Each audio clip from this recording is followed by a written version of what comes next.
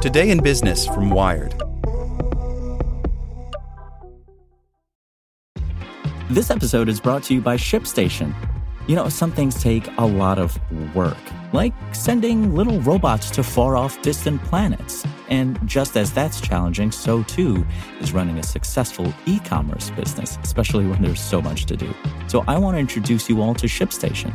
Now, I love using ShipStation because of its easy-to-use dashboard, which makes managing orders and printing labels a breeze and super smooth. Oh, and the customer service is just out of this world.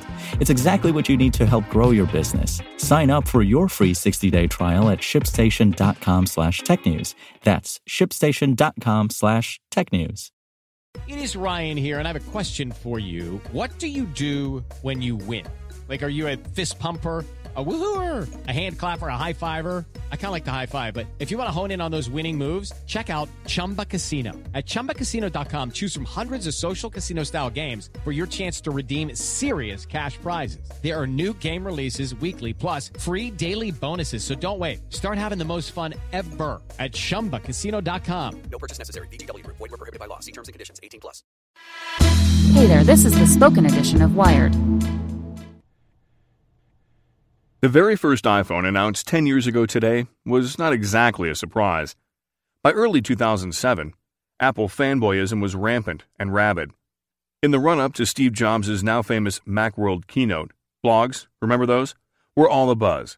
Sites like Gizmodo and Engadget feverishly published rumors of the as-yet-unnamed phone specs and obsessed over every possible detail. Apple fans mocked up concept illustrations. It was almost anticlimactic that early January day when Jobs finally got up on stage and, with a wave of his hand, changed the idea of mobile phones and personal computing forever. Almost.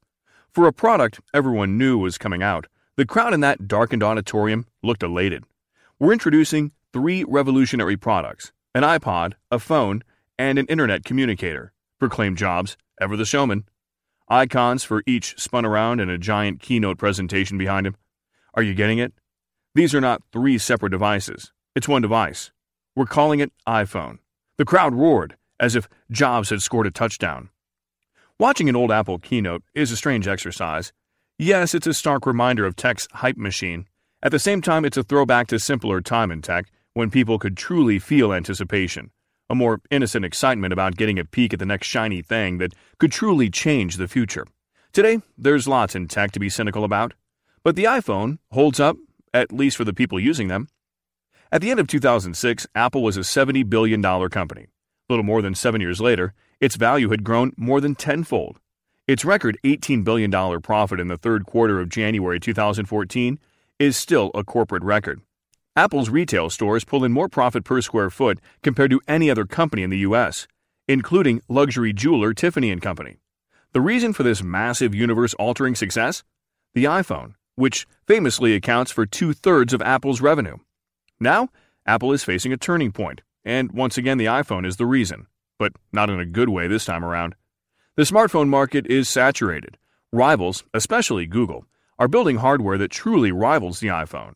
After 10 years, the iPhone can no longer serve as Apple's growth engine. The company now faces the same challenge it did a decade ago: figuring out what's next. Building momentum. It wasn't like Apple introduced a brand new class of gadget. A vibrant mobile phone market already did exist. Smartphones, then premium devices that could make calls, send emails, and browse the internet, were still nascent. But it was already crowded with brands like Nokia, BlackBerry, Motorola, and Palm. Into this competitive field, Apple launched the iPhone. Tech pundits and mainstream outlets both gave it glowing reviews, admiring the keyboardless multi-touch functionality and its ability to sync easily with iTunes. But others laughed it off as a niche product that had come to market far too late and which was far too expensive to go mainstream.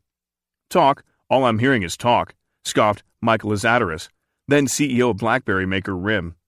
Apple's design-centric approach will ultimately limit its appeal by sacrificing needed enterprise functionality. There's no chance that the iPhone is going to get any significant market share, said Steve Ballmer, then CEO of Microsoft. For a while it didn't. Apple released the iPhone in June 2007 at $500 for a 4GB model and $600 for an 8GB model. And that was with a contract. But within a year, Apple had halved the price. introduced the iPhone 3G, and unveiled what would become the single greatest reason for the iPhone's success outside of the iPhone's design itself: the App Store. The touchscreen and the new way you could interact with the internet, your phone and contacts made the iPhone radically better, says Gene Munster, for years the most famously bullish Apple analyst and now a partner at Loop Ventures. But what really brought the iPhone to the next level was the App Store. The App Store truly transformed the iPhone into a computer that fit inside people's pockets. And so the momentum for the iPhone began to build. The iPhone 4's Retina screen and FaceTime app were a huge hit with consumers. Never mind that they knew all about that well in advance because of an iPhone 4 prototype left in a bar and recovered by Gizmodo. Jobs passed away a day after Apple revealed the iPhone 4S in October 2011. But the iPhone's success continued to grow. The iPhone 5 got faster LTE technology, and Apple sold 5 million of them during the first weekend they were available. The first iPhone sold 6 million units total before Apple discontinued it a year later. The big-screened 6 Plus, which was a massive hit in China and evolved into today's barely discernible different iPhone 7 and 7 Plus. And that's where Apple's trouble becomes clear. Apple's new reality. Today, Apple is facing a new reality. The smartphone market has gone flat, and Apple saw iPhone sales decline for the first time ever in 2016. Last year also saw Apple post its first annual sales decline since 2001, breaking a 15-year winning streak.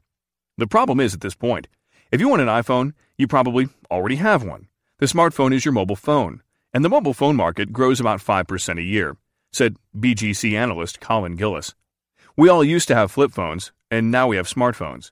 That transition is still ongoing, especially in emerging markets, but the booming growth is over. Complicating matters, says Tim Lesko, a partner at Granite Investment Advisors, is the fact that there's no real technological leap at the moment that Apple can use to its advantage, a tactic that's served Apple well in the past.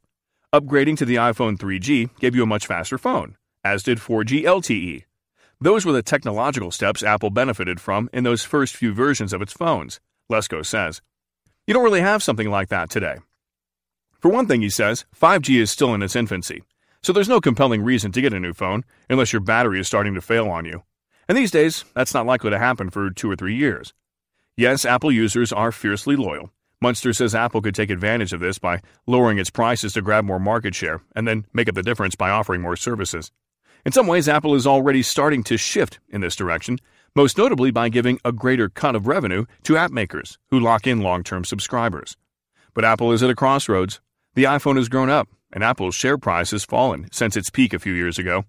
The iPhone is like the sun that blinded us to the other stars in the galaxy, says Horace Didiu, an independent analyst at the Clayton Christensen Institute.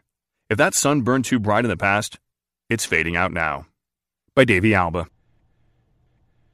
Hey, this is Andrew from the Spoken Edition team. I wanted to let you know that we just launched a new website at spokenedition.com. This new site has over 40 different shows from top publications around the web, all for free. So visit spokenedition.com, subscribe to a few new shows, and keep listening. Thanks. Step into the world of power, loyalty, and luck. I'm gonna make him an offer he can't refuse. With family, cannolis, and spins mean everything. Now, you wanna get mixed up in the family business. Introducing The Godfather at ChumbaCasino.com. Test your luck in the shadowy world of The Godfather slot. Someday, I will call upon you to do a service for me. Play The Godfather, now at ChumbaCasino.com. Welcome to the family. No purchase necessary. VGW Group. Void where prohibited by law. 18+. Terms and conditions apply.